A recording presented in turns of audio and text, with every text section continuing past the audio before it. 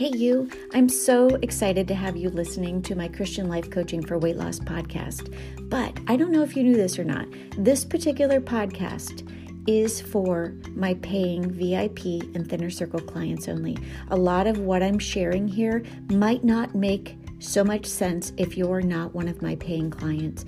I would encourage you to take a look in your podcast app for my free podcast, and it's called Even in Weight Loss with Sherry Capella. That one is where I give away a lot of really good content that's going to help you to take your thoughts captive and make them obedient to the Word of God, even in weight loss. It's really going to give you tools if you're a beginner. So I encourage you to just, assess whether or not you should be listening to this one if you're not a VIP or Thinner Circle client, because it really is intended to be for them only. I'm so thankful that you're here and you're listening, but I would encourage you to hop over and take a listen to my free one. Have a good day.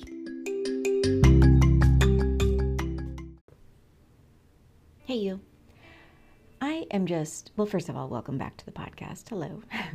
I am just so blown away at our God. I mean, God is just amazing. And this morning as I was reading the Bible, I'm not making really good progress reading the Bible because everything as I'm reading it, God is giving me revelation. And I'm just so thankful for the fact that He has given me an opportunity to help you bridge the gap between your faith and your food, to help you to understand how to harness the power of trusting God in your life in all areas, even in weight loss. I mean, this morning, I was reading Exodus, and you know what? I kind of can't get past Exodus 16 right now. I'm a little bit stuck, and I'm officially 2 days behind my reading plan, so pray for me, would you? Because every time I read something, I just see the message that God has for you and I on our weight loss journey. So today I want to talk to you a little bit about trusting God for food freedom. Because when we go through these things, I don't know about you, but I find that sometimes when I go through things, if I only knew the big picture, I would have done better.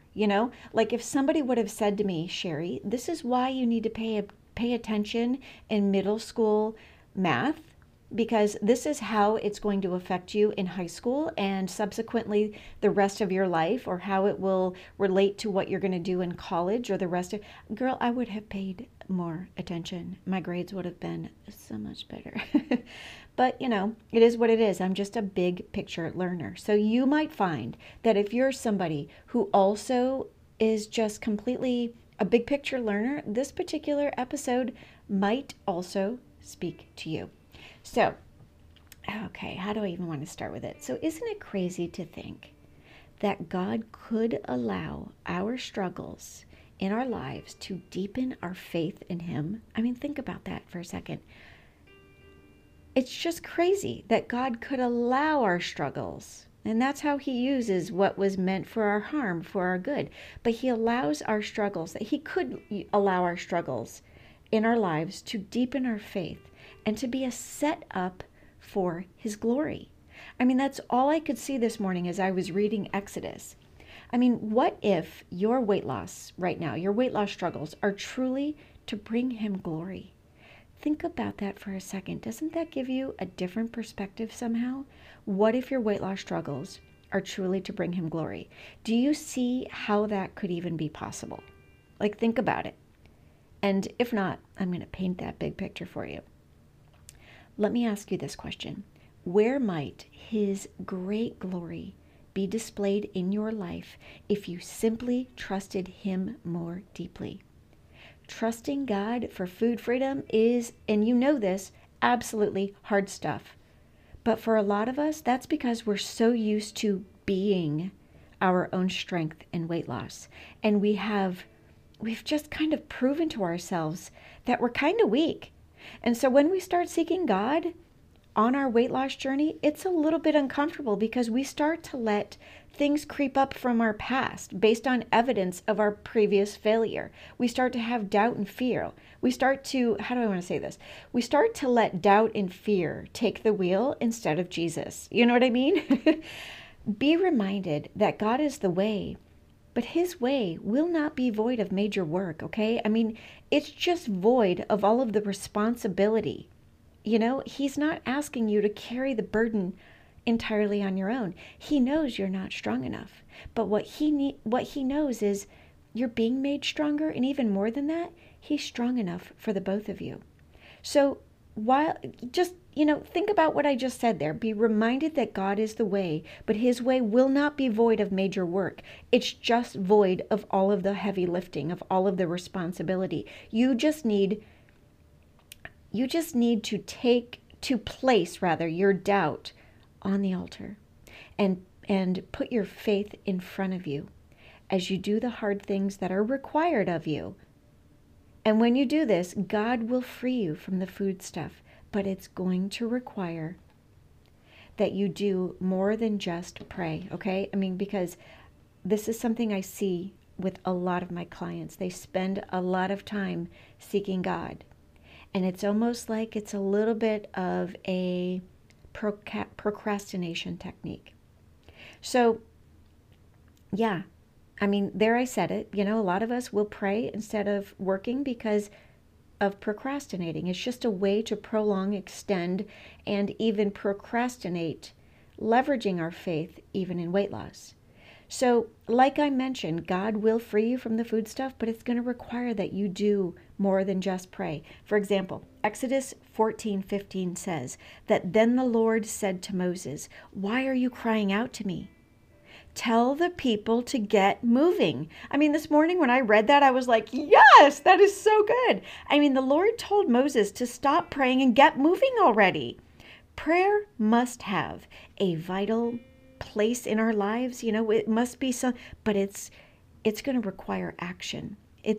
Prayer's going to have, it has to have a vital place in our lives, but there also has to be a place for action and a time for action. Sometimes we know what to do, but we pray for more guidance. And it's almost like we keep seeking guidance as an excuse to postpone doing the work.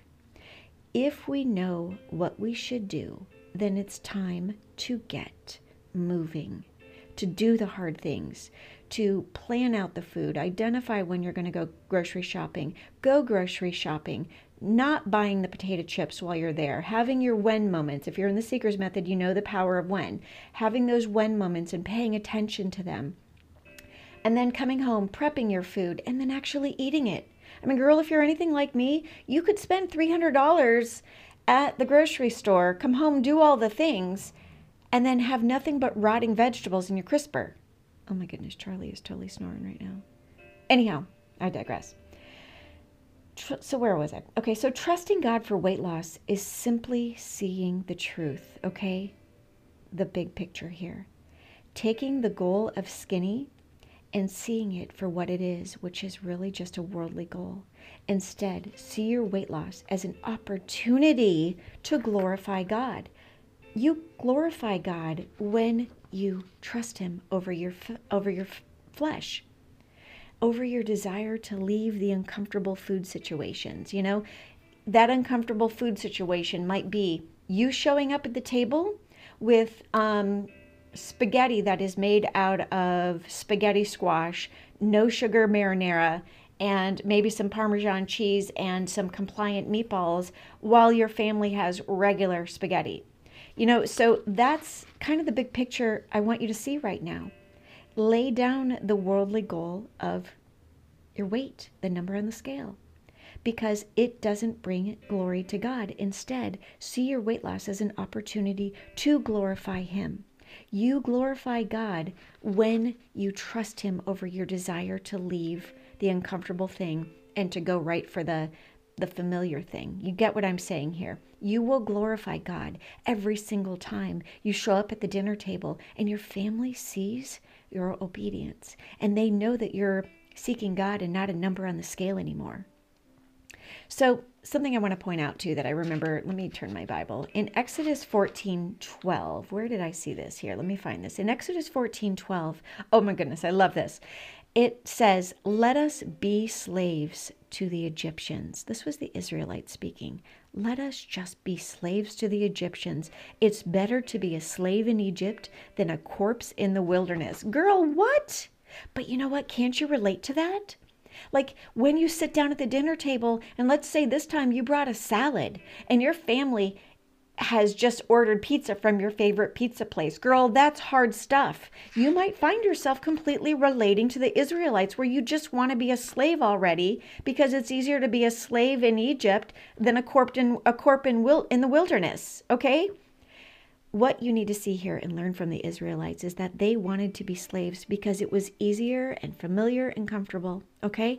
Same thing with you. Going back to that pizza, eating regular spaghetti when you know what you should be doing and you should be eating the compliant thing, that's you wanting to go back and worship easy, wanting to go back to where it was familiar, wanting to just be comfortable instead of staying there in the uncomfortable food situation, which is going to lead you to freedom, which is going to strengthen you. I mean, so think about this story. Does this remind you of yourself when you think about how you feel when you just want to press the easy button and just eat the lasagna or something like that? Trusting God should be both, how do I want to say this? Both forward looking and backward, how do I want to say this? Backward praising. You know what I mean? Because when you're forward looking, you're moving forward at what you can do through Christ in you, as opposed to what you failed at in the past with just your willpower. Look at how in the past, even when you're looking back on your plan or your life, let's just do that. When you look back on your life, look at how God has saved you from so many things in the past. Not even just in weight loss, but there have been times, there have been seasons, there have been things where God has allowed that struggle to pull you closer to Him. And think about how He showed up. So look at how He saved you from the things in the past. And when you set out on this weight loss journey on a daily basis, I want you to just really approach life being forward thinking and backward thinking, in that you're constantly being reminded of how He has done amazing things for you in the past. In fact, this is why I encourage so many of my clients to start an evidence file. So if you're in the Seekers Method and you've not yet done your evidence file, girl, start, because He's going to do powerful things for you and through you, even in weight loss. And I want you to capture those, to not only praise Him, but also to just be reminded of the great things He's doing. He will use even your weight loss journey for His glory, because He knows that your transformation will be the equivalent to the Egyptians watching God part the Red Sea, rather to the Israelites watching God part the Red Sea to their freedom. I mean, that act glorified Him and deepened their faith in God. Your weight loss journey has the power to do that for you and even for those around you who are watching you. Because even though you don't know it, people are watching you. And I can reflect now and see how God had a hand in my own journey. As I've gone through just my weight loss journey, I'll just take it from there. When I reflect on my own weight loss journey, I can see His hand. I mean, my wilderness and trust seasons were a setup for His glory. He used my difficulties to part Red Seas. And now He uses my testimony of trusting and obeying Him to free women like you, to bring women closer to Him. I love how in Exodus 14:25, it talks a little bit about how when the Egyptians saw what was going on, they looked at each other and they said, "Let's get out of here, away from these Israelites, because the Lord is fighting for them." Girl, think about that. When you face God and you accept the fact that you're not strong enough and you pursue and seek His strength in all the things, even in weight loss, He's going to fight for you too. God will strengthen you and give you the power when you are weak. I mean, Isaiah 40:29-31 tells us this. But He needs your trust to make that transaction happen. So watch out and make sure that you're not like one of these complaining Israelites who longs for easy and comfortable in their slavery days. You need to watch it because you could be seeking easy and comfortable and familiar and habits or, food. Instead of, when you get into these patterns, you start to seek easy and comfortable instead of positioning yourself to let God reveal his great glory as he, for you, parts the Red Sea in your life. I mean, the Israelites learned so many lessons the hard way from their wilderness journey. Had they only trusted and obeyed, they would have enjoyed the journey from slavery to their promised land. So make sure that you're not desiring easy and comfort over desiring the ease of being assured and comforted in God's promises. The Lord told Moses to stop praying and to get moving. So I'm telling you the same thing today. Give God your trust, definitely pray, and definitely obey. You have a rule right now on this weight loss journey, so arm up and start taking action. Trust, pray, obey, even in weight loss.